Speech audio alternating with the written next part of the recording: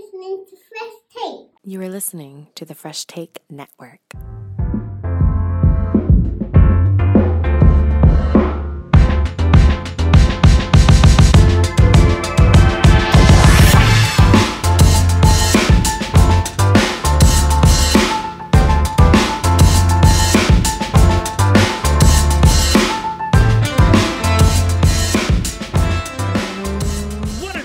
What to do? Looking at Fresh Take, the rundown. Joshua Adelaide Martha with the talented, sexy, dangerous debonair. He will give you more enthusiasm in a VO role than Chris Pratt as Garfield. It's Devon Seal. What? No way! Yeah, maybe I will. And that's how I became John's owner. And that's why I like lasagna. And that's how I get paychecks. He's so cool. I'll give him credit. As Mario, he was fine. The Garfield one is just like... Not good. Not good. Not good. He's just Chris Pratt. Like, at least with Mario, I felt like there was an actual emphasis to try. Like, there was times I was like, wasn't thinking it was Chris Pratt. I was like, okay, this is Mario. Cool. I'm not sucked out of this. Even though that Luigi just sounded like Charlie Day. I didn't really think too much about that one for whatever reason. But with the Garfield one, maybe it's because Garfield has also been like fully voiced over by us. Yep. By Bill Murray, and then by Lorenzo. I can't remember his last name. Lorenzo Music. So that is just entrenched of what a Garfield voice is. So like, why not even like, because you could tell too when Bill Murray does that, he tries to do that voice. And even Frank Welker did the other voice of Garfield.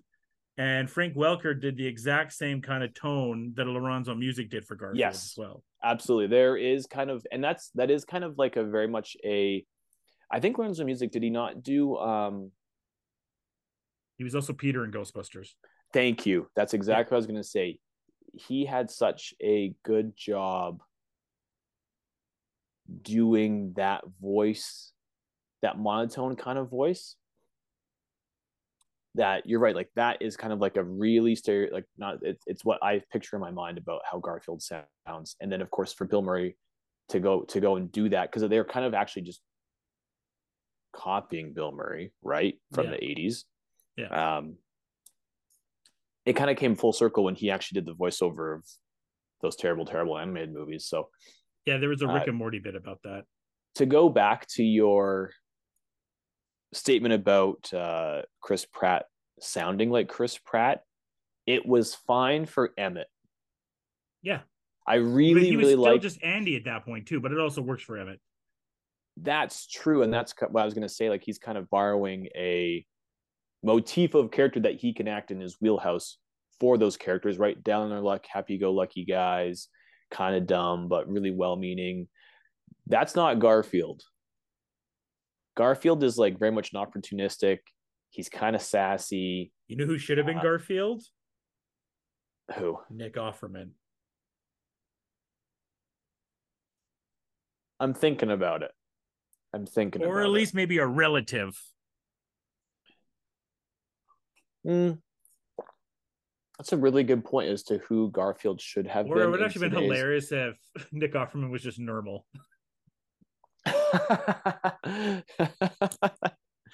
Well, that's kind of like one of the classic gags, is have this little tiny character and then have like a really deep voiced person. Yeah.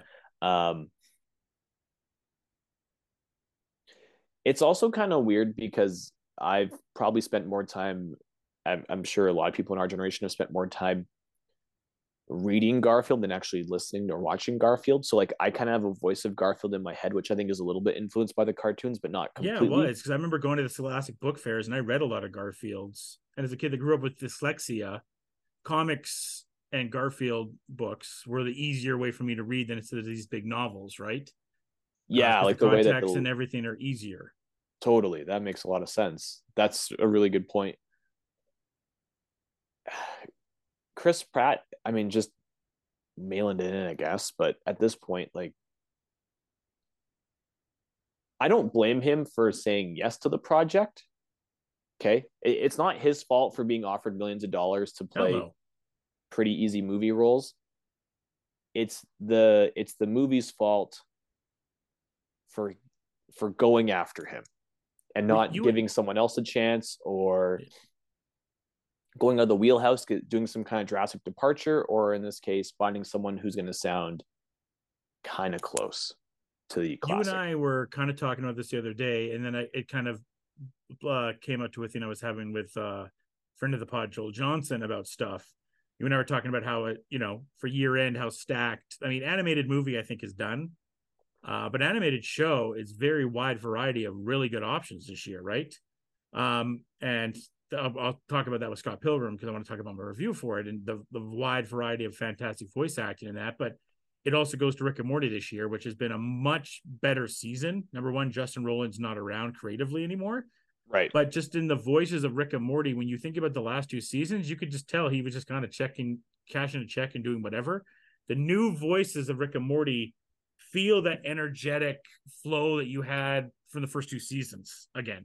Right. And I didn't feel like that. Now that I've seen, halfway through this season of Rick and Morty, you definitely have a different feel of, okay, this is what they're supposed to sound like comparatively to what we had. And thus in Scott Pilgrim versus the World, where we get all these actors and actresses, and yeah, they've been in these roles, but you've had actors, be in a role and just kind of phone it in, but you have top brass people like Aubrey Plaza and Kieran Culkin and Anna Kendrick and so on and so forth.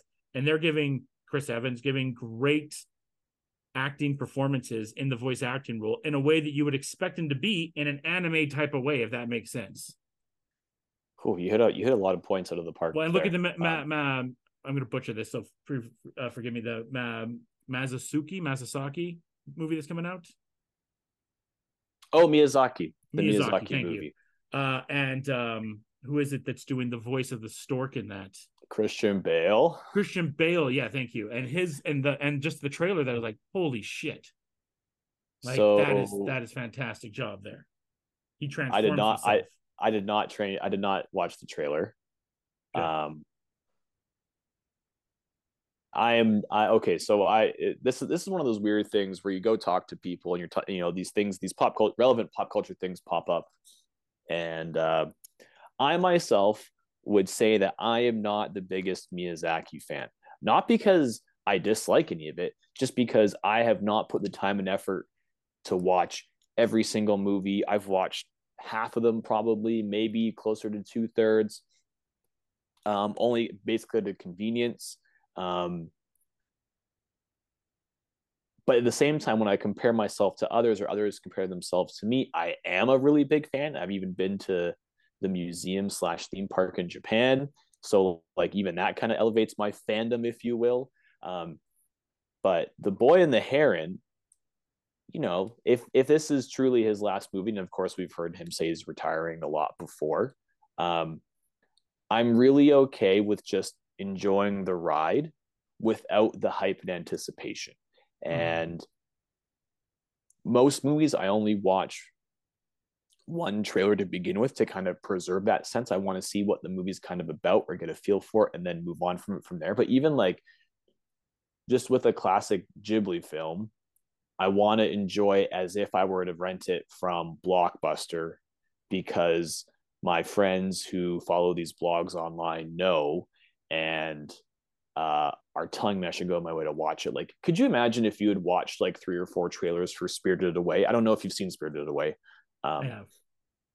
Yeah, could you imagine watching basic Ghibli? I've seen Totoro and Spirited Away. Perfect. Okay, but those are obviously like 2 of the very best examples. Yeah.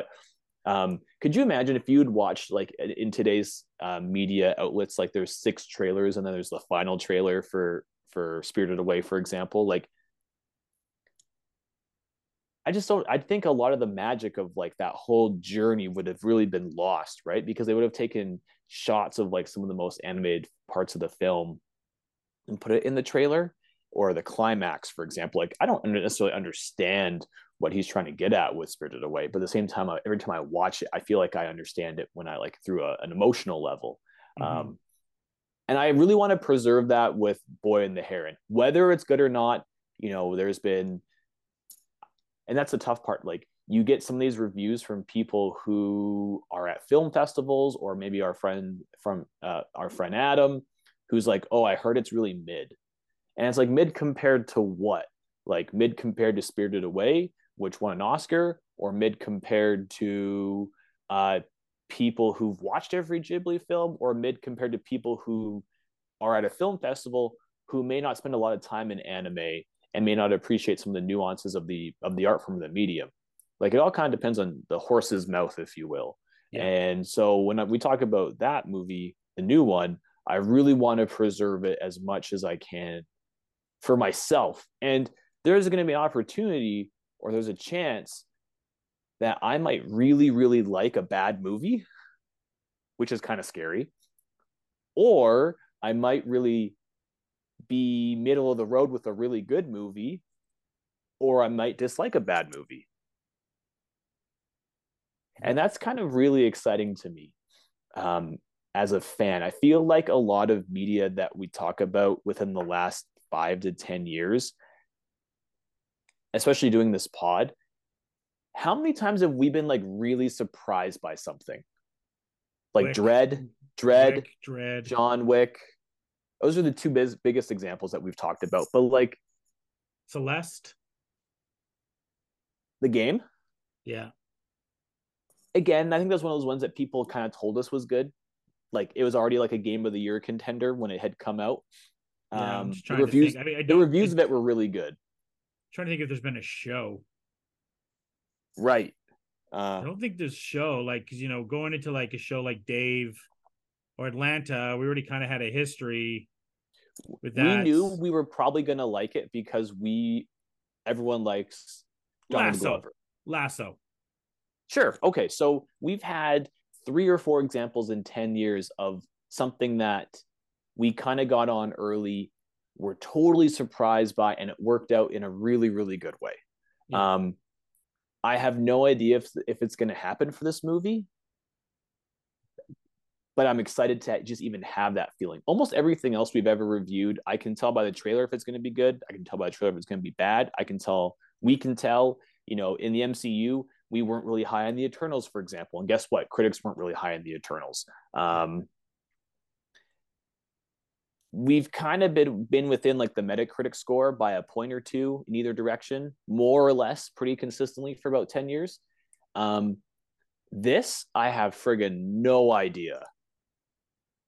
Well, there's also the extra attention because of who he is. Of course. And it's going to be the same when this Tarantino movie comes out. Probably not next year, but the year after, The Critic.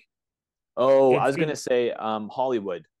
Yeah. We were surprised. We were surprised by Hollywood. Yeah, but even with The Critic, now with Miyazaki, how much pressure there is on him, right? Like, this is his last movie, right? So there's going to be like, this has to be a masterpiece. This is the last time I'm going to get to see this artist. So with Tarantino, with The Critic, as far as we know, this is going to be Tarantino's last film, right? So people are going to be like, shit, I have to there's going to be extra amount of attention and pressure onto this because this is the last movie that Tarantino has. For example, Killers of the Flower Moon was the final movie that Scorsese put out. We know it may be, I don't know, but he never announced that, right? No. So, but you're still getting people, his peers like Nolan and others being like, this is a masterpiece. I think Ridley said that the other day, like, this is the masterpiece.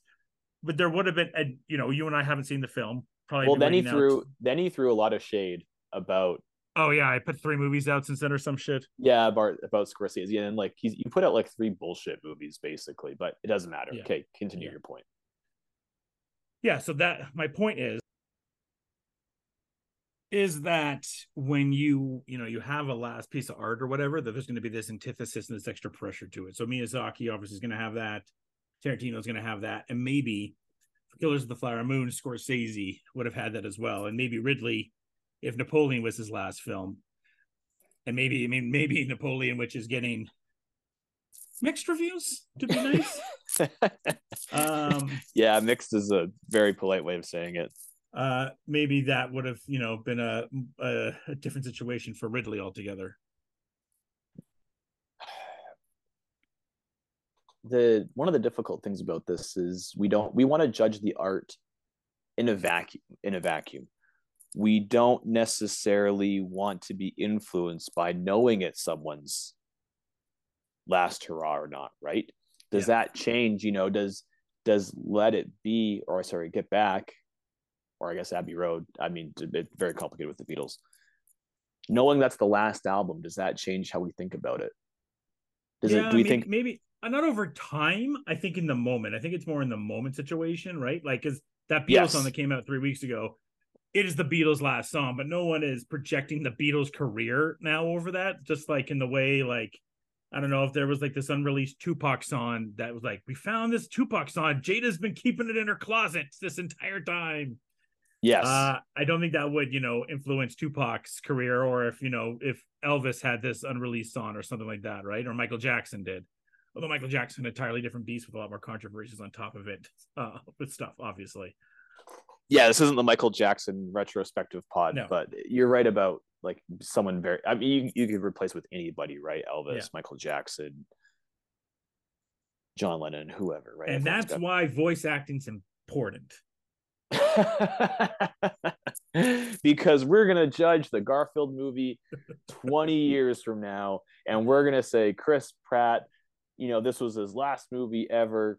This really is the highlight of his career.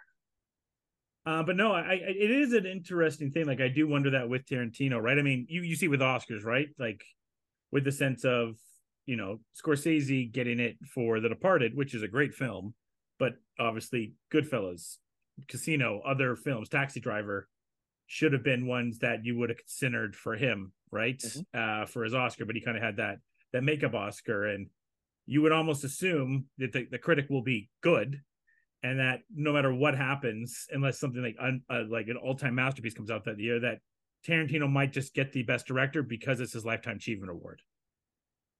Well, we've talked about this many times before. It's been other podcasts. Like, why don't we just do the Oscars 5 years from 5 now. years later? Yeah, 5 years Yeah. later. Or you know what? The other thing, it's okay to be wrong in the moment as well, I think. Yeah. It's okay that the Academy voted for Crash.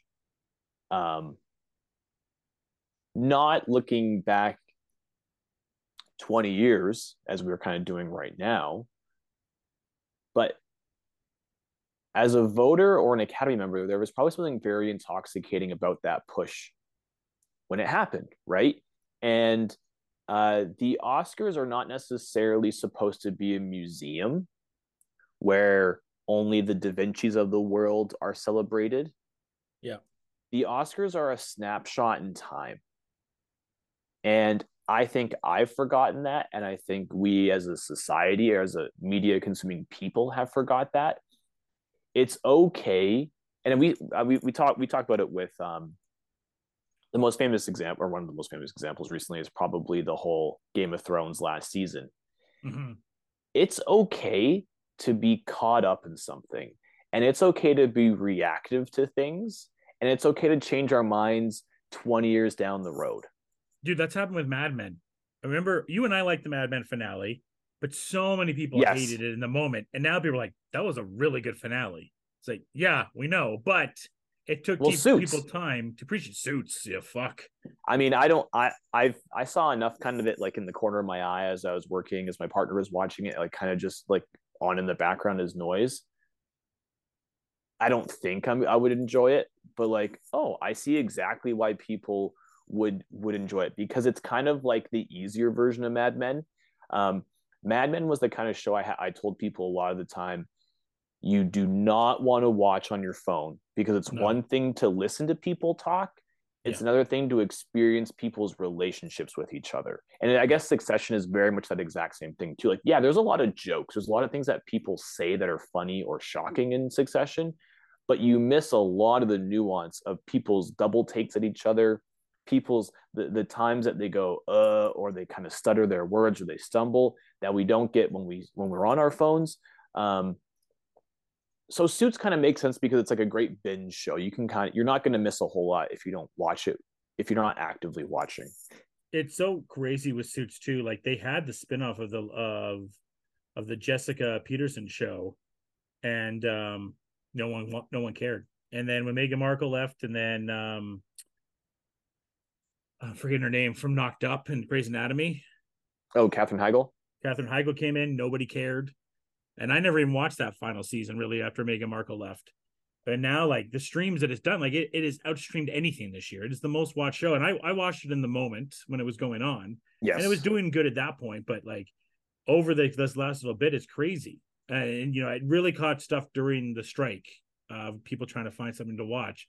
And now, and it's also the Netflixification of everything. And Matthew Berry and Bill Simmons talked about this, like with, and I know we had an entirely different subject and we're in another place, but whatever. But like with now that HBO is starting to sell stuff to Netflix to watch, like they took Ballers, for example. Mm-hmm. Can you imagine if Entourage finds a second life on Netflix, for example? I think it would. I don't need to imagine it. I could see that happening very realistically. It would have a completely different revival on Netflix, I believe. I think it's one of those shows that would be able to have that revival on Netflix because of the people that watch it. If Last of Us was on there, for example, which that would not happen. But if some of these older shows like Sex and the City, Entourage, How to Make It in America, anyone, please? Yes, that's a really good example of, because I think that would be a show that like this is really good. What happened? Or the show that we liked that had Danson and Galifianakis and Schwartzman in it. Oh, Bored to Death.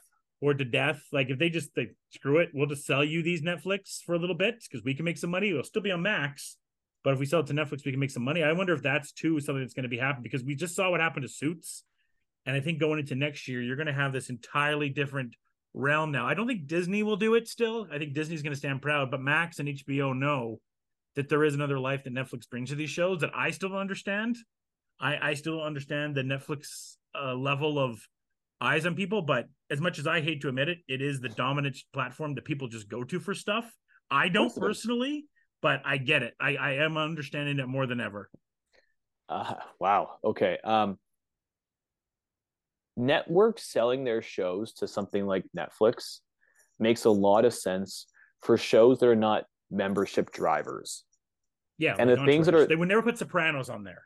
Exactly. You, if you were running a network, or if I was running a network, or if we were running HBO, for example, I'm keeping The Wire, I'm keeping Game of Thrones, I'm keeping Sopranos. Yeah, Last of Us. And then that's the new stuff. I'm talking about like okay. the archive. Even White Lotus, the first season, I might throw to Netflix, and the rest of it I'm selling. That's why Sex and the City I thought about, but I'm like, no, you'd sell them Sex and the City. I would sell Sex and the City. I'd sell Sex and the City and the movie, but what I would keep would be the latest show, the reboot show that they had. Oh yeah, Now This Is It or something like that. Whatever it's called, it doesn't matter. Yeah. Now, giving people two options to see these older shows, which are not going to necessarily win me a membership to HBO Max, is fine. But you might be intrigued enough to catch up to shows like White Lotus. White Lotus would do so well in the first season of White Lotus on Netflix. Would be a #1 rated show in the world. And then, what do? You time that like a month before or 3 months before season 3 comes out. Yeah. And then it's like, I'm going to watch it because I'm already paying for Netflix. Oh, guess what's going to happen? I'm going to go subscribe to HBO or Crave to make sure I'm going to see season 3 or season 2, then season 3. Like, to me, that seems like such an easy way to do it. Like, then the Disney stuff, okay, keep the animated stuff. Keep Beauty and the Beast. Keep Lion King. Keep the classics. Why not sell the live action ones? Dude, if they sold Mando or other stuff to it, it'd be a different ballgame. I don't think you want. Okay, I don't think you want to sell. Well, the difference with Disney is Max has shows that people are going to subscribe to watch House of the Dragon. They're going to subscribe to watch White Lotus or Last of Us, right? They have HBO still has 3 premium shows that people will subscribe for and watch right now. Disney, the artist. What's the artist? Isn't that the Weekend one? Oh no, yeah, what the Idol? Oh, the Idol. Thank you. Yeah. Disney does their driver now is. I mean, they just canceled our the Muppet show the Electric Mayhem show that we liked, but I know that's not an IP driver for them, and they cancel shows like Big Shot and Mighty Ducks this year because they're not going with that. They have this Percy Jackson coming in, but my main thing is they're looking at their IP drivers are not Indiana Jones, Star Wars and Marvel. It's brands. Yeah, they're looking at that as their driver, so they're not gonna sell that to Netflix, I wouldn't think. There's a fundamental difference between people liking a network like HBO, like we do, right? We like what they put out generally, and we also sometimes don't like what they put out, but we're not necessarily, we're not buying Crave or HBO Max for the sole, like just because we like every HBO thing. But people are buying Disney for either access to the Marvel things or the Disney things because they are such big fans of either of those properties.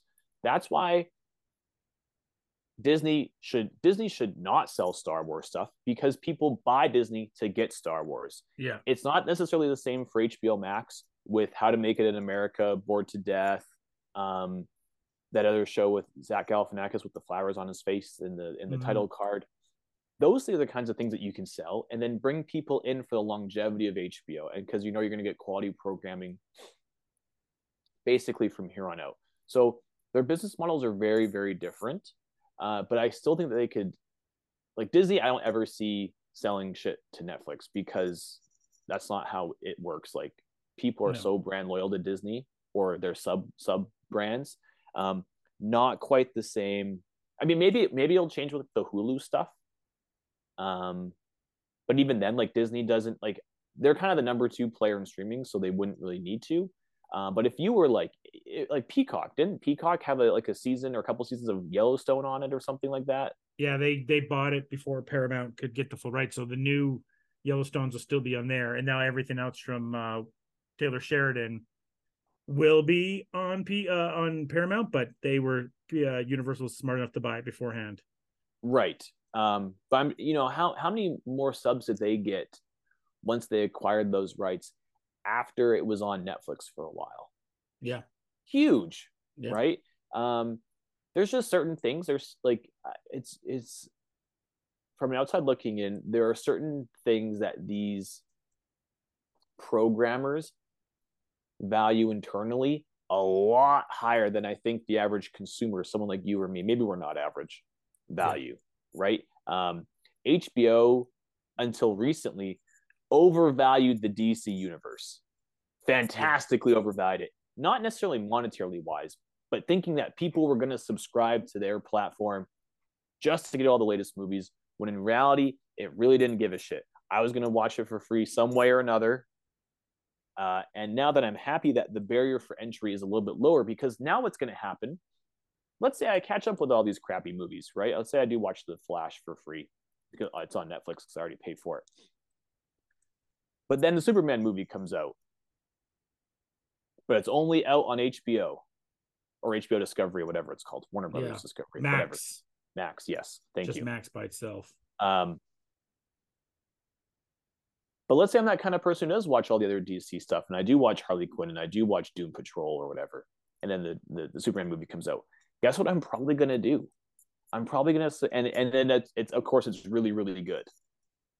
Yeah. I'm probably going to subscribe if it's really, really good. But if it's really shitty, I'm just going to keep buying Netflix. And then, you know what? Maybe the DC movie universe, even the new one, should not go ahead if they're going to release poor products, right? Like the market, in this kind of example, the market is kind of speaking to these producers, because if it's not good and you're overvaluing it, people won't watch it and they won't buy it. No, exactly. But if it's not good and you reduce the barriers for entry by putting it on a Netflix and you're still getting some money off of it, people are going to watch it. You might find a new life. Like in 10 years from now, people might say that Aquaman 2 was the best of those movies. They might. I have no idea, going back to like our whole Oscars the 5 years later thing, but we have no idea how the people are going to react. But that's a potential. That's a complete possibility. Yep. Yeah, and all these are good points. And obviously with the DC property, it's been misused. I think that's one of the reasons that I guess it's a good transition. You brought up the DC side is why I like all the casting I've been able to see for Superman Legacy, because a lot of it has been done with great care and love, and you're kind of seeing exactly what made the MCU great was maybe it was James Gunn. I mean, remember, it's the guy that wrote the Infinity Saga in an hour on a napkin. And you look at that, like the kid that they got to play Jimmy Olsen. You wouldn't know him Oh by just yeah, telling me his name. But you saw the casting though. I did. Yeah, That is perfect. Like no perfect. kidding, And eh? and Nicholas Holt as Lex Luthor, he's gonna eat on that role. He will be a great Lex Luthor. And from Miss Maisel, her as Lois Lane, great. Superman, I always think when they cast Superman, it should be a more or less unknown, and that's what they did. Because Oh, Superman will so make you. Skylar Gisondo, who's the guy from Righteous Gemstones. Yeah. Yeah, he's perfect It's a as very Jimmy good Olsen. Jimmy. Yeah, very Yeah. good Jimmy. Now, And are we gonna get like a 19-year-old Jimmy Olsen? Are we gonna get someone who's kind of like a bit more wise? Are we gonna get someone like what interpretation of Superman are we gonna get here? I think he's Because gonna be like the Jimmy Olsen we grew up with, right? Like kind of like, oh geez, Clark. Like kind of, I mean, I'd hate to sound like Morty there, but he kind of was. He kind of was a Morty. a little bit, yeah. I haven't read a lot of Superman, so I don't He's really like the know. 1970 Jimmy Olsen, right? He's like, kind of like Kinda, yeah. just kind of Like a like, sidekick. a sidekick, kind of. I have not used this word in years, kind of like a pipsqueak. Just kind of, yeah. I've not used that word Okay. forever, but you know what I'm talking about? Like kind of hopeless kind of guy there, and just trying to buckle up his shoes and do the best for the Daily Planet that he can. You mean not the CIA operative who got killed No, by no, terrorists off no, screen in the DC expanded universe? no. And Sarah Champeo as Eve Tessmacher is great. The fact that we're bringing back Miss Tessmacher in this, and like I said, Nicholas Holt as Lex is great. And I this goes to show that this is what happens when you put love into something. And with DC, the last little bit, that just hasn't been the case. Like you said, DC entirely underrated the property, and then they see, oh, the MCU's doing the Avengers. Well, we got to do Justice League. Well, it kind of doesn't make any sense to have Justice League. I don't fucking care. Let's just do it. We want to make money, and you didn't make money. Well, that's exactly why Morbius didn't work. Craven won't work. Madam Madam Web Web. won't it won't work. Okay, Madam Web will do better than we think because there's a Sydney Sweeney hive. Uh, maybe. It'll do better. Like I'm not saying it's Well, going to do gangbusters, but the she hive is has. going to be people who have watched Spider-Man movies and like Sydney Sweeney, right? So yeah, it's a lot of Gen Zers. Okay, no Yeah. problem. Yeah. But for the millennials and Gen Xers, maybe it's like a huge maybe. Like I'm not going to see it. I wouldn't see it just for Sydney Sweeney. I've already talked about how I just don't really care for her that much. Well, the fatigue is there, and you and I talked about it. I mean, for the first time ever, and I did see Miss Marvel, but it wasn't like I was thrilled to go see Miss Marvel, you know. Right.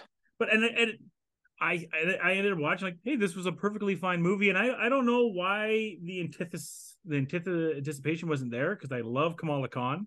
She steals the damn movie. Photon's great, Bree's great. Like, there's no reason I shouldn't be energetic to see this movie. And the Loki finale was all time, so you would feel like I was hyped up again to see Marvel. But you know me, like I was there Thursday premiere date, and Right. it took me till like a Monday matinee to go see it. Yeah, that had happened to me more or less from the pandemic. So you're just kind of like a few movies behind where I'm at as a fan. I wouldn't say my fandom's waning. I'm just, and it's not even like I need to be blown away to enjoy things in the MCU. There was FOMO too. Like with this, I didn't feel the FOMO. Like I'd like stay off Yes, of yeah. like social media, like and whatnot. Like for the AW pay per view this week, I didn't go on my social media because I couldn't watch it because of my job until like late Sunday. Pay per view was Saturday night, so I didn't go on social media or go on my phone for for the whole day until I had a chance to watch it because I was FOMO of not wanting to know what happened on the pay per view. With the Marvels, it took me about a week and a half to go, but I wasn't upset about anything. Like I think we all kind of knew, like had heard the X-Men stuff beforehand. Yep. Oh, and yeah. You know what? Yeah. It was one of those things too. I still would prefer not to have spoilers, but seeing it happen was still fucking dope, even though it was kind of spoiled. Yeah, it's one of those things where, yeah, you knew it going in, but at the same time, it was still all right. And they like, I mean, it was weird. Like the Marvels thing is complicated. I feel like it's getting a lot more hate than it deserves. Like a movie like The Flash is fucking dog shit. Hate on that movie. That movie sucks. Okay, no problem. Spoiler alert, it's probably my worst movie of the year. Okay. Although there's been a lot of bad movies this year. Like we'll talk about, we should almost do a worst of movie, because between the Chris Evans and Ahmed Armas movie, that was shit. That Reese Witherspoon and Ashton Kutcher movie was shit. Fast X was really bad. This was really Flash was really bad. Marvel's is not a bad movie. It is perfectly fine. It is perfectly There's fine. also the people who like hated on the first one and hate everything about Brie Larson. The only reason they're hating it is because people don't like Brie Larson for whatever reason. I don't know why Brie Larson hate is so strong. I don't know why that is. And then also, let's be honest, there's people that just don't like that there's female leads leading a movie. That's it. I was gonna say the people who don't like Brie Larson and the Venn diagram, and people who just want to hate on like women centric movie superheroes is probably a significant overlap. We saw that big groan, with especially in Endgame, which was contrived. Okay. Yeah. I didn't dislike it for it being in the movie. I disliked it for how it was shot and filmed in the movie. Yeah. That's very, very different. And I will still want to see, and I still will eventually see the Marvels, just like I saw Captain Marvel, just like I saw Miss Marvel, which I enjoyed clearly more than most. Yeah, and She-Hulk we liked. And we like She-Hulk as well. Yeah, like if the biggest controversy about She-Hulk that caused people to make fake profiles on Metacritic was that she twerked in a post-credit scene with Megan Thee Stallion, like, is that the worst thing that happened in the show? Apparently. Oh my god. Or that she said it was hard being a woman, because dare men hear that women say that, because arg, I hate this. Yeah, like the funny thing is, it's like the men that saw Barbie and got mad about Barbie is like, okay, yeah, what were you expecting? Like, you're that sensitive about your manhood? Or maybe they only watched like the first 2/3 of Barbie, and then they walked up and like, you know what, that was a really, really good movie. Patriarchy, that's the thing. But no, like Kamala Khan, I think they could not have cast a better a better spokesman person, because everything she's been able to do on the talk circuit post strike, she's been great. She's answered everything great. Yeah. Like even when she was asked, like, what about the box office? Like, I don't give a shit. I had a fun time making a movie. That's Bob Iger's that's for Bob Iger to worry about. I'm like, that's such a perfect answer. Yeah, that's a phenomenal answer. Like, she's not in charge of writing the movie. She's in charge of acting and portraying who she gets on script. If you're gonna critique the writing, don't go after like a 15-year-old girl. If you're gonna critique the FX, don't go after a 15-year-old girl. Like, basically, you don't even get to go after her for acting, because she's going to change and transform so much as an individual, becoming. She was never an actor beforehand. She was just this kid that was a nerd that loved Marvel and had like a Letterboxd account, and then she auditioned because she liked Marvel so much. The coolest thing about her is the comic book store she went to, I believe, is actually in Jersey, and they were interviewing she now writes the Miss Marvel comic. Yes, and I didn't she know that. got her comic book store owner in as a character in the comic now in Jersey in the Miss Marvel comic, because that was the comic book seller that sold her the original Miss Marvel. How cool is Canadian? That? I think so. I'm just double checking. She's from Toronto, so I mean, not that it matters. Like, that's just no. You're right. Story. She is from Toronto. Yep, she is. That's a really she's great originally born in Pakistan, but then she moved to Toronto. Yeah, so that's what it is. Sorry.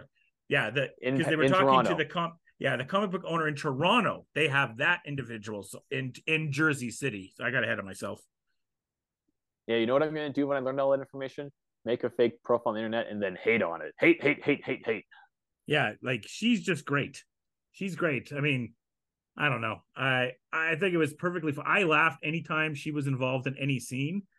And, is the movie a little bit buggy and there's some like weird shit that happens in it? Yeah.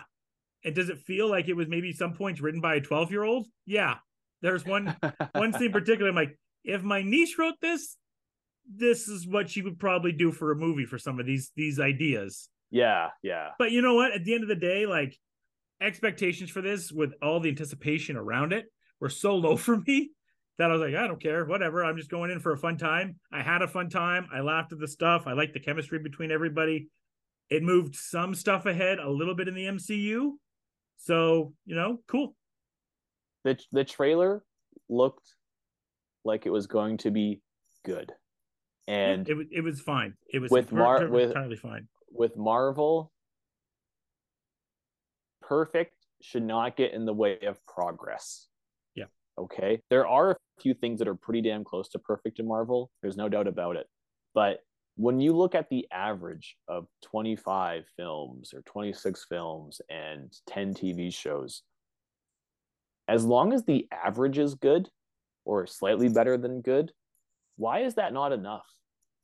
Like, would I go back and rewatch this over? I will probably never watch Ant-Man again unless my nieces or nephews want, or like if I have kids one day, or a partner or something that want, like you had with your partner, that wants to go and rewatch all the MCU movies, then sure. But it's kind of like what I said with like Attack of the Clones. I'll never watch Attack of the Clones unless like a niece or nephew or kid or partner wants me to go back and watch a trilogy with them. Yeah. And like the Marvels, I probably would still go back. Ant-Man, Quantumania, fuck no. That's a bad movie. There's another bad movie. That's it. See, that's like me with Thor: Love and Thunder. Yeah, at least I go laughed. back and rewatch it. At least I laughed with Darren Cross. Like, I know it was kind of happening. I didn't know the line. The line really surprised me. Like, I just laughed because it was so absurd. And it's funny between us and our friends in our group chats. Yeah. I don't think I laughed at Thor once. I think there was one or two things, but no. And that's I'd rather laugh at something that's more absurd and ridiculous than things that like are trying to be funny that are not funny. Yeah. But the Marvels, friggin', like I gave it a 7. I think when you see it, you'll give it a 5. Oh, because I am a lot more friendly with movie reviews than you are, or Nick is, for example. That's true. I do rate things a little bit lower than you, but I also don't think necessarily a 5 or 6 is bad. No. I don't feel like I've wasted my time with a 6 movie. A 6 is like, I watched it. I'm glad that I've internalized a few of the things that'll move the plot forward, as you said. But like, I'm not gonna, like, a 5 or 6 to me isn't even hate watch level. That's like 2 or 3. Yeah. 5 or 6 is like, oh, like as you mentioned, someone wants to watch it. Okay. Someone wants to talk about it. Okay, we'll do a podcast about it. Okay. I have no problem with those things. I'm not going to be mad by doing that for a 5 or 6 movie. I'd be mad by doing it for a 2 or 3 movie. And that's The Last Skywalker, or whatever, Rise of Skywalker, whatever the 8th one is. Yeah. Last Jedi. Thank you. Yeah. That's something that I actually get mad about. The rest of the shit, I don't like. Even, Moon Knight. Moon Knight's a 6 out of 10. Let's be real, okay? Yeah. And that's fine to be 6 out of 10. The Eternals is probably like a 6.5 out of 10. That's fine. Like, let's talk about them. But I'm not like making accounts on the internet to go flame it. So yeah, I think there's been this whole turn the last week I've seen with it is like people are like, this actually is a good movie, and the shitting on it is pretty unnecessary.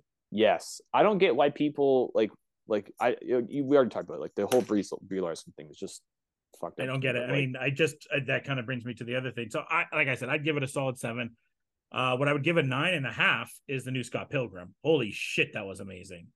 Because kind of going back to where we were at the beginning, you and I were talking about how hard it's going to be to pick animated show of the year. Clone High came out this year. Like I said, this is a redemption year for Rick and Morty, in my opinion. And the funny thing is, the internet, like I've seen a little bit of, like on Reddit and stuff like that about Rick and Morty, and people are like, you guys need to stop pretending like it's bad. And like people are like, yeah, like they really warmed up to it really quickly. So I'm really happy because people were, because people, there was the Roland Hive. Like, fuck this. Roland needs to be back. And now people are like, actually, this is pretty good again. It's so weird that like people have to die on hills. Like, it's okay to be like, you know what? Like, sometimes franchises out of the creator's hands are for the better. Yeah, Roland's a piece of shit that grooms children. Fuck that guy. Why would you support him? Fuck that guy. Fuck that 100%. Guy. We have worse human being. Fuck, there's going to be some great picks this year of douchebags. Kanye, Justin Roiland. There's a lot of pieces of shit. Justin Roiland is near the top. You're right. There are a lot of that debate will be a fun debate, but we'll save it for who's a bigger piece of shit. But no, and you were talking about too. There's been I'll get to Scott Pilgrim, but there's been really, even with Clone High, I think at first with us, it's kind of like, I don't know, like, is this good? And, but you know, I did do a rewatch a while ago. I'm like, yeah, they got the, but again, there was the mob. It's so hard with these shows now because you do have to deal with the whole wave of people like, it's woke. I fucking hate it. They're talking about these subjects and I don't want to hear about them. Yeah, Flame. yeah, I know. Women And homosexuality and people of independence color and treating people correctly. How dare they? There's only one critique I would have about Clone High, which I think you would agree with me, is, and I think that they generally misused Cleo. Yeah. Other than that, I love the new characters. I love Abe and JFK, Joan and JFK. Joan FK. Joan FK. And it's okay that I liked it in the moment. I gave it like, I'd give it like a 7.5 or an 8. And you're right. Like, I'm going to rewatch it next year and that might go up. It might stay the same. It might go down, but you know what? I'm happy that I got to see it. I'm happy that we have it. Like, everyone just wanted it back so bad. And they said that we would take it in whatever form we got it. Well, guess what? We did get it. So you can't really complain that much. And like, there's some shows that are still on that are like, I, for whatever reason, still watch Family Guy as a background when I edit. Is it good? It varies. Some episodes I have a chuckle. Some episodes I'm like, that's absolute dog shit. Same with American Dad. Mm-hmm. The Simpsons, I just can't do that to myself anymore. I mean, talking about voice actors phoning it in, like Seth MacFarlane. Yes. Oh, dude, you beat me to it. He does not want to be doing this shit. Like, I saw the trailer for Ted. I was like, that's the Seth MacFarlane I remember. He actually is carried in his trailer for voice acting. And he's even admitted he doesn't want Family Guy to be on anymore. It just got moved to Wednesdays, and Seth is like, cancel it. Well, yeah, but he's not going to say no. Would you like $20 million a year to do this show? No, thank you. I'm good. No, of course he's gonna, like, that takes that. He doesn't even write it anymore. Like, you've actually noticed on American Dad too. There's like full episodes now without Stan or Roger. Yeah, awesome. Whatever. Yeah, because he's like, I don't give a shit. Going back to Scott Pilgrim, like, beloved franchise, even though it only had, I mean, it was based on a comic book and one movie, but like, everyone I knew had watched Scott Pilgrim. That was probably one of the starts. I guess it was like Napoleon Dynamite was probably the start, but that was firmly like the peak of like nerd culture, right? Mm-hmm. Like where like nerdcore stuff was really, really cool and really popular, and it was cool to wear band ringer t-shirts and sweatbands on your wrist and stuff like that. And of course, Michael Cera was, still is a big deal, but to me, the movie like has a really special place in a lot of people's hearts because of like, so 20 years, it's nostalgia, right? The mid 2000s were actually really a lot of fun. It was like the best parts of the 90s, but everyone had phones to figure out where each other were. So we weren't missing each other. Like, you got to include your friends in everything you did. And then on the flip side, like in the real world aspect of it, like Scott Pilgrim kind of soft launched a lot of careers. Dude, it's funny when that movie starts, the biggest star, Pitch Perfect hasn't happened yet, right? Sorry? Pitch Perfect hadn't happened yet in 2010, I don't think. I don't think so. So it's definitely Michael Cera is the biggest star in that movie. Oh, no doubt he is. I mean, Chris Evans, Brandon Roth. No, Brandon Roth was Superman. He was Superman.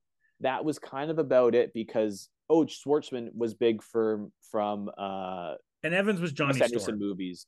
And Evans was Johnny Storm, but he wasn't Chris Evans. No, and that's kind of it. Where like looking back, okay, how did so many A+ actors get into this movie? Well, because they weren't A+ actors. Yeah, because now you look at it like now I would say if I was going to do this game with you, like ranking the biggest stars in that movie now. It's a tie for a lot of people. It's like I was like Aubrey is maybe one, but then Chris Evans is Captain America. No, Chris Evans is one. Chris Evans is one. Then Aubrey. Yeah, probably. Then Kieran. Potentially. Then Anna Kendrick. Oh, but Mary Elizabeth Winstead's in it too. Like, yeah, Winstead. Like, then you have Anna Kendrick. You have Anna Kendrick's like top 3. Yeah. Okay, so it brings up a really interesting point about, like, I just talked about, like, Brie Larson's in the fucking movie too. The special, like, the feeling that it has for both fans and I think the cast alike, because it soft launched a lot of their careers. Yeah, it would kind of be like if they did an animated version of like the Breakfast Club and got everyone back. That's like not a terrible point, but like that's kind of the thing where like at a certain point in your life, you would like you're probably these people are probably so grateful for that movie because it was like they were all filmed when they were like 17 to 20, 25, whatever. So they probably were all the same age. They went out, they had fun, they were all friends. They were doing like this weird movie that had no expectations, that completely blew the lid off of things.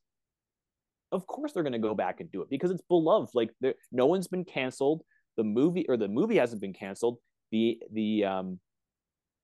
comic book hasn't been canceled. Like the director hasn't been canceled.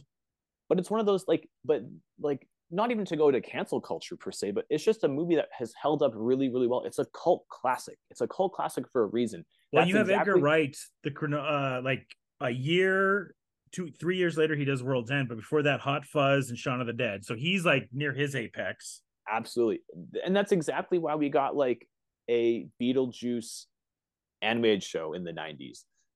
And that's why we're getting a sequel, because there's just movies like there's just franchises that like they're not overly commercialized. Like it'd be different if after the movie, like there was a Scott Pilgrim video game, but if there was, for example, like, yeah, if there was like a web show and then there was soundtracks and then there was like podcasts and then there was like radio shows and then there was like bedspreads and Halloween characters, like it just like the franchise was just they let it be, and people gravitated towards it because it was like a thing that made them feel special or made them feel cool about being a nerd when they were teenagers, like it did for me. Yeah, I remember seeing it for the first time. Like, this is different than anything I've ever seen. But that's what Edgar Wright does. That's what Edgar Wright also did. But every franchise is trying to be not even a franchise. Every single thing made right now is trying to be a franchise, even to the point that you mentioned it really briefly, like the Muppet Show, the Electric Mayhem show, got canceled. And in my mind, and you actually brought up a really good point in our group chat, like Disney hates the Muppets, and that to me is very, very apparent. Why they even thought about trying to make it a series in the first place is beyond me. Like why they don't just have individual, like you get groups of characters, they do 8 episodes, period. Like we're not going to get, and maybe, years later when things like when this show is like the most popular Muppet show of all time, yeah, okay, perfect. Then we'll do a season 2. But why don't we have just seasons of individual character stuff and then have the occasional crossover? Like let's build the brand up. Yeah, every once in a while it just seems like they're like, oh yeah, we have the Muppets, I guess we should do something with that IP, but not the way I feel like the show's good. I have no problem with the show, but it's great. If anyone ever told me that they were anticipating making like 3 seasons out of it, like I would have thought you were crazy. Even the actors, like you'd be crazy. I wanted to see them go on tour, because that's what they teased at the end, was them going on tour. I thought that would have been fun. Sure, but have them go on tour as like a crossover episode with like another character, or like have them run into like Fozzie or something, and Fozzie's like, I'll be your manager, or something, right? Like, I mean, he's not gonna be a manager, of course. I feel like Michael Eisner put more love. This is the one that Bob Iger doesn't see as much money in the Muppets either, and Michael Eisner I think saw a lot more love and care with the Muppets. But I think with Iger, he's like, I don't think it's his fault. I don't think it's his fault. Not his fault. I'm just saying, I think if they look at the money though, between Pixar, Disney Animation, Marvel, and Star Wars, of course Muppets is going to be at the bottom of that. Well, it's just more so a matter of like not only what's like taste change over like 20 years, but at the same time, like Iger took over the buying of those 2 franchises, Marvel and Star Wars. So it's like, why would you not put all your eggs in those 2 baskets? Disney as a franchise before that, you're right, it was Pixar and it was Disney Animation and a little bit of Muppets. And then even before Pixar, Muppets were incredibly popular. Like, look at the TV show, right? So they did put their eggs into the Muppets basket. It's just that they acquire these different things that are the new and shiny toys, and it makes sense that that CEO will milk that new shiny toy for everything it's worth. Yeah, I mean, it's hard to see what's happening with it, but and like I told you, like John Henson Company did the puppets or the animatronic, whatever it was, in Five Nights at Freddy's. Cool. And those like unbelievable. It's one of there's another shitty movie. But again, I don't really want to shit on Five Nights at Freddy's because the fans are very happy with it. It's just not for you. It's not for you. So that's why I'm not going to shit on that movie, because the fans are super happy.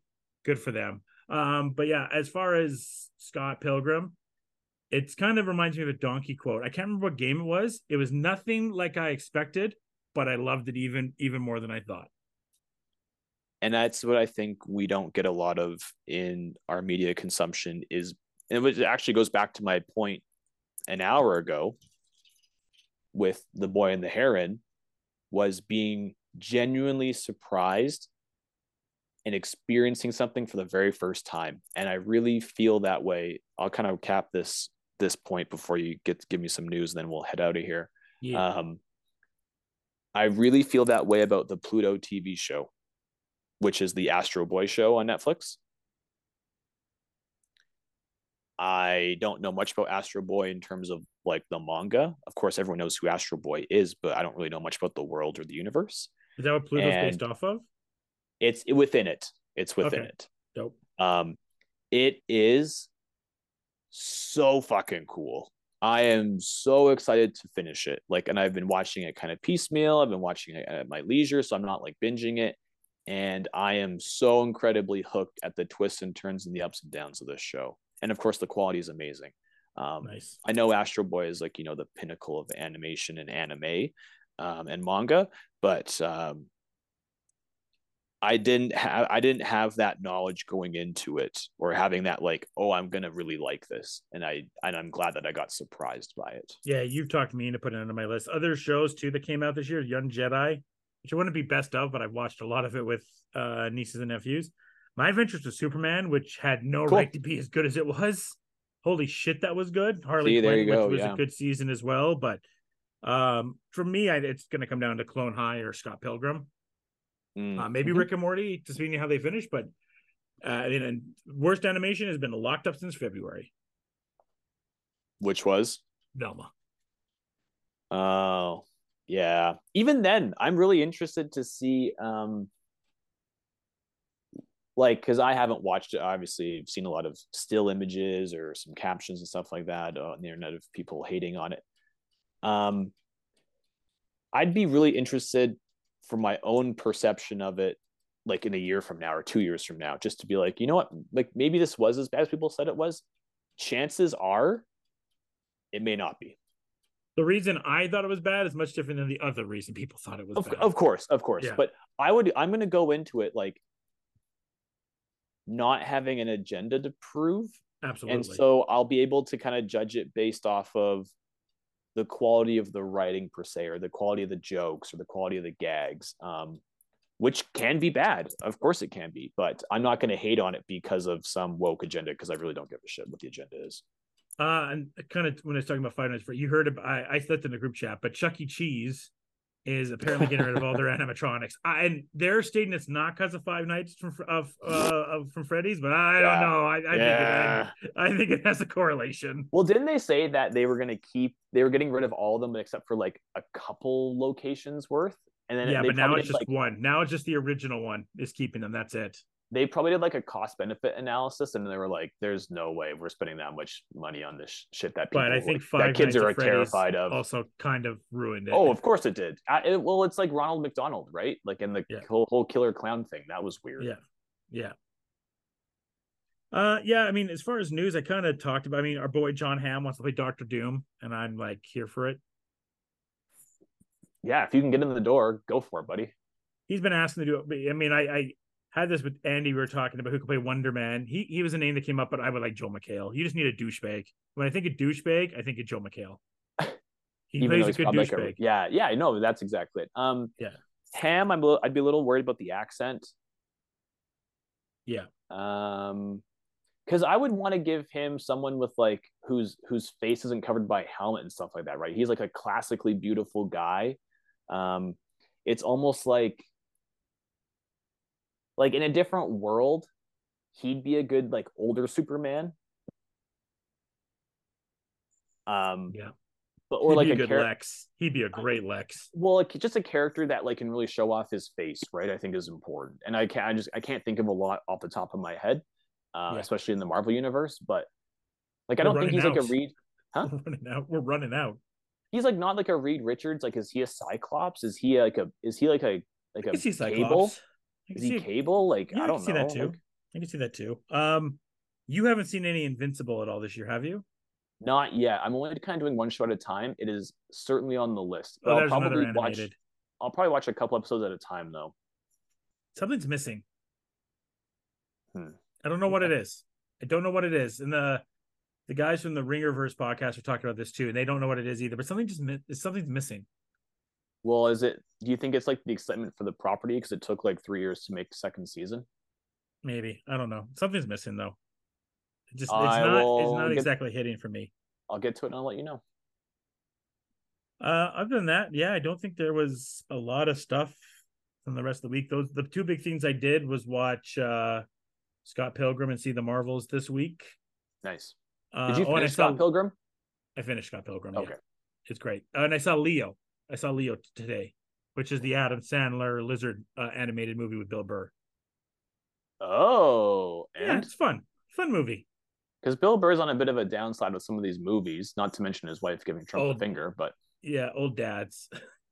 That's exactly what you think it is. he's doing another movie, is he not? Another live action movie on Netflix or something like that? I think so, yeah. Leo it's a really heartfelt, fun movie. Awesome. Again, I mean, Not animated. for us. Doesn't matter. It was a good animated year. Mm-hmm. And I mean, Across the Spider-Verse came out this year, so good luck.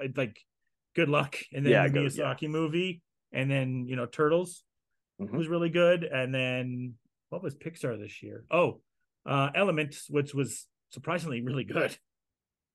Really Elemental, good. Really fucking good. Oh, awesome.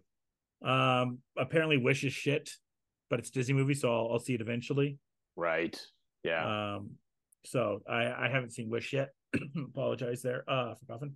But yeah, and now I don't know if there's a movie in theaters now that I will see the rest of the year. Now Marvel's was like the last one. Ooh. Aquaman is all that's left. Dune got pushed up. Dune got pushed back, then got pushed up, right? Yeah, it got pushed up. Because Dune was supposed to be this month. Yeah, like Hunger Games came out this week and didn't do very good. Yeah. I also think there's just, I mentioned Trolls? in our group chat, there's just trolls. You might send kids. I mean, there's just so much stuff on streaming right now all of a sudden, right? Like you have Fargo that came out this week, which I haven't seen. Right. You have The Crown, which I haven't seen. This Godzilla show, which I haven't seen. Those are just 3 shows. I'm interested in this Squid Game at like real life game show. Oh, the news about that is crazy. Like people like putting their like physical health at risk and shit like that. Crazy. Like, because that just came out today. So I was like, okay, like I will definitely check out that because I'm very interested in how that is. So I think at least for the holidays and Thanksgiving, like you're covered. So happy. Also, like I said in this 7K pod, happy Thanksgiving to our American friends. Yeah, you have a great week. Great Thanksgiving, and yeah. We'll see what happens next week with the pods because stuff is starting to slow down. Maybe we see a Fargo or something. We'll see, but stuff is slowing down. We'll get to the gaming awards soon with all that. It doesn't feel. This is the last thing I want to talk to you before we get out of here. So there's like the minor Starfield fans are just not taking not being nominated well. Except for the fact that officially reviews dropped to mixed instead of it being positive. So it's kind of like what you talked about with these fighting games. People, the veil of newness came off and people are experiencing it and they're not impressed because there's like procedurally generated worlds, which the developers have talked about where there's nothing on it. And they're like, oh yeah, that's like a part of the game. And it's like, you gave me a world where there's nothing to do. Like literally 0 things to do on this world. Yeah. And what you're talking to is I watched the Donkey 2023 game review video again yesterday to kind of like, okay, so what was Donkey previewing? Yeah. And he said like with Tekken, which didn't come out this year, which is now next year, I think in February Tekken comes out. And Street Fighter is like, the problem with these games is once you beat this thing, the story mode, like you need other stuff to make you compelled to stay, unless you want to do online. And we kind of brought this up with MVA, so I don't want to beat a dead horse here, but it's just like, yeah, there's nothing left to do. Like, that's why I'm glad I sold Mortal Kombat. And then, even with Spider-Man though, like I had a conversation with someone the other day. It's just like you selling Spider-Man? Why not just keep it? I'm like, what am I supposed to do now? Yeah. The game is done. Yeah. Like, am I just going to go around and just randomly fight crime?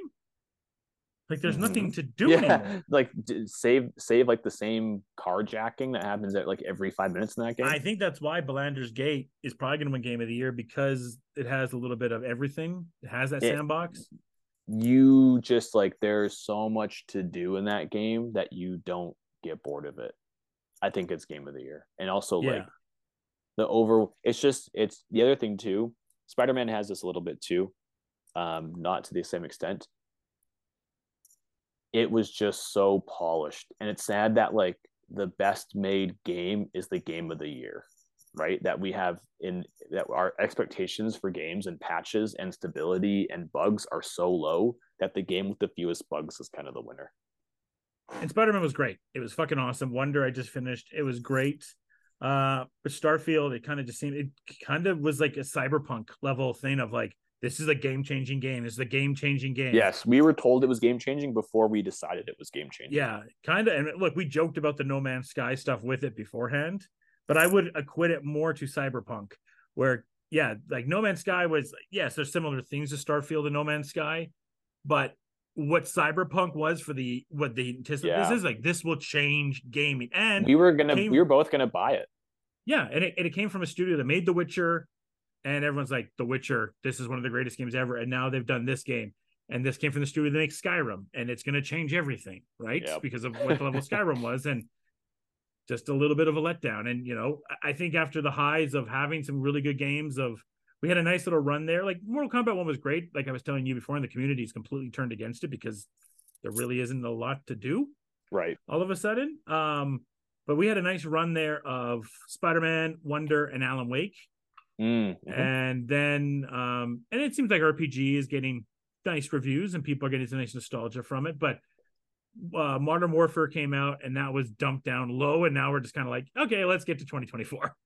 Well, maybe Warzone 3 will be good. It's weird because Call of Duty has the component parts that people are really looking forward to. Like, there are certain parts of it, like the mechanics are well done, but people do not feel like they got their money's worth out of like the campaign and the content code people aren't happy with. Well, I just clicked all 3 boxes on it the other day and it like didn't change my life, but they have soft mods for that sort of stuff anyway. So like, what difference does it make if you have to check a box when you sign up before this whole thing anyways? But I know that the community likes, for example, like the guns feel good and the recoil is good and the movement is good. So like, there are pieces of that franchise that are really well respected, but they're not respected for the value you get for your money. Yeah. Which, and as someone who doesn't pay a single dollar for Warzone, I'm really excited to not pay any money and play a game that has good mechanics. But I mean, for all we know, the new map's going to be terrible. No idea. So whatever. We'll see. I'm just looking forward to the gaming awards and getting a new trailer for Judas, and maybe we get some stuff for Animal Well and some other cool stuff. But it's been a good year in gaming. What the heck's Judas? That's the Ken Levine game. Oh, okay. Gotcha. Yeah. I hope it's everything you wanted it to be and more. You want to talk about anticipation? I don't think you can get any. Like, holy shit. I think from me and the whole BioShock community of fans. Definitely. Like, that will be very, very high of what that could be. So I'm assuming we'll get a trailer, I would think. And then, the last gaming thing is the Tales of the New Republic. Man, this has been a wild week. It's done. It's over. It's not done. It is done. It's not done. It's like, just tell me when it's made, if it is. Just because it's on sale. Yeah. The old one is on Black Friday sale right now for $12. I'm like, I was like, should I wait for this new one or should I just play the old one now? Right. I've never played it and I've heard how good it is. But I'm like, I'd rather just play the remake when it's done, when it's remade. Again, it's kind of like what you talked about though with like Super Mario RPG? Like, Yeah, do you even like RPGs? Like, that's what I don't know. I've never been into Final Fantasy or like. Do you like RPGs? no. Yeah, I don't know if I do either. So It's not that I don't like, I play a lot of action RPGs. So let's put it that way. I just find the idea of like having you and your enemies. Yeah, I find that really boring. But that's what I was thinking. I'm like, am I going to spend $80 on this because I have of the member berries? to push A to hit attack. Like that's why I don't like. I didn't play a lot of Pokemon as a kid because I love the monsters and I love finding stuff. But like the battling was just like attack, A, watch it. Yeah, and you know what? Okay, That's your happened to turn. me on my plane to Orlando. I played Pokemon Stadium. I'm like, this game was great, and then I played. I'm like, this is kind of boring. Well, the mini games were great because it was it was like a really good party game, but the actual battling itself was kind of boring. Yeah, so I don't know. All right, thanks everyone for tuning in. We maybe we'll do B-sides next week. We might do B-sides Christmas next week. We might not do a rundown next week. We will find a day that works for everyone. Probably we'll do B-sides next week, I think. Okay. Christmas edition. Okay. Until next time, everyone, for Devin Seal, I'm Joshua Arbuthnot. Cheers and enjoy the day. Peep out. Thank you for listening to the Fresh Take Network. Follow us on social media platforms at Fresh Take 42.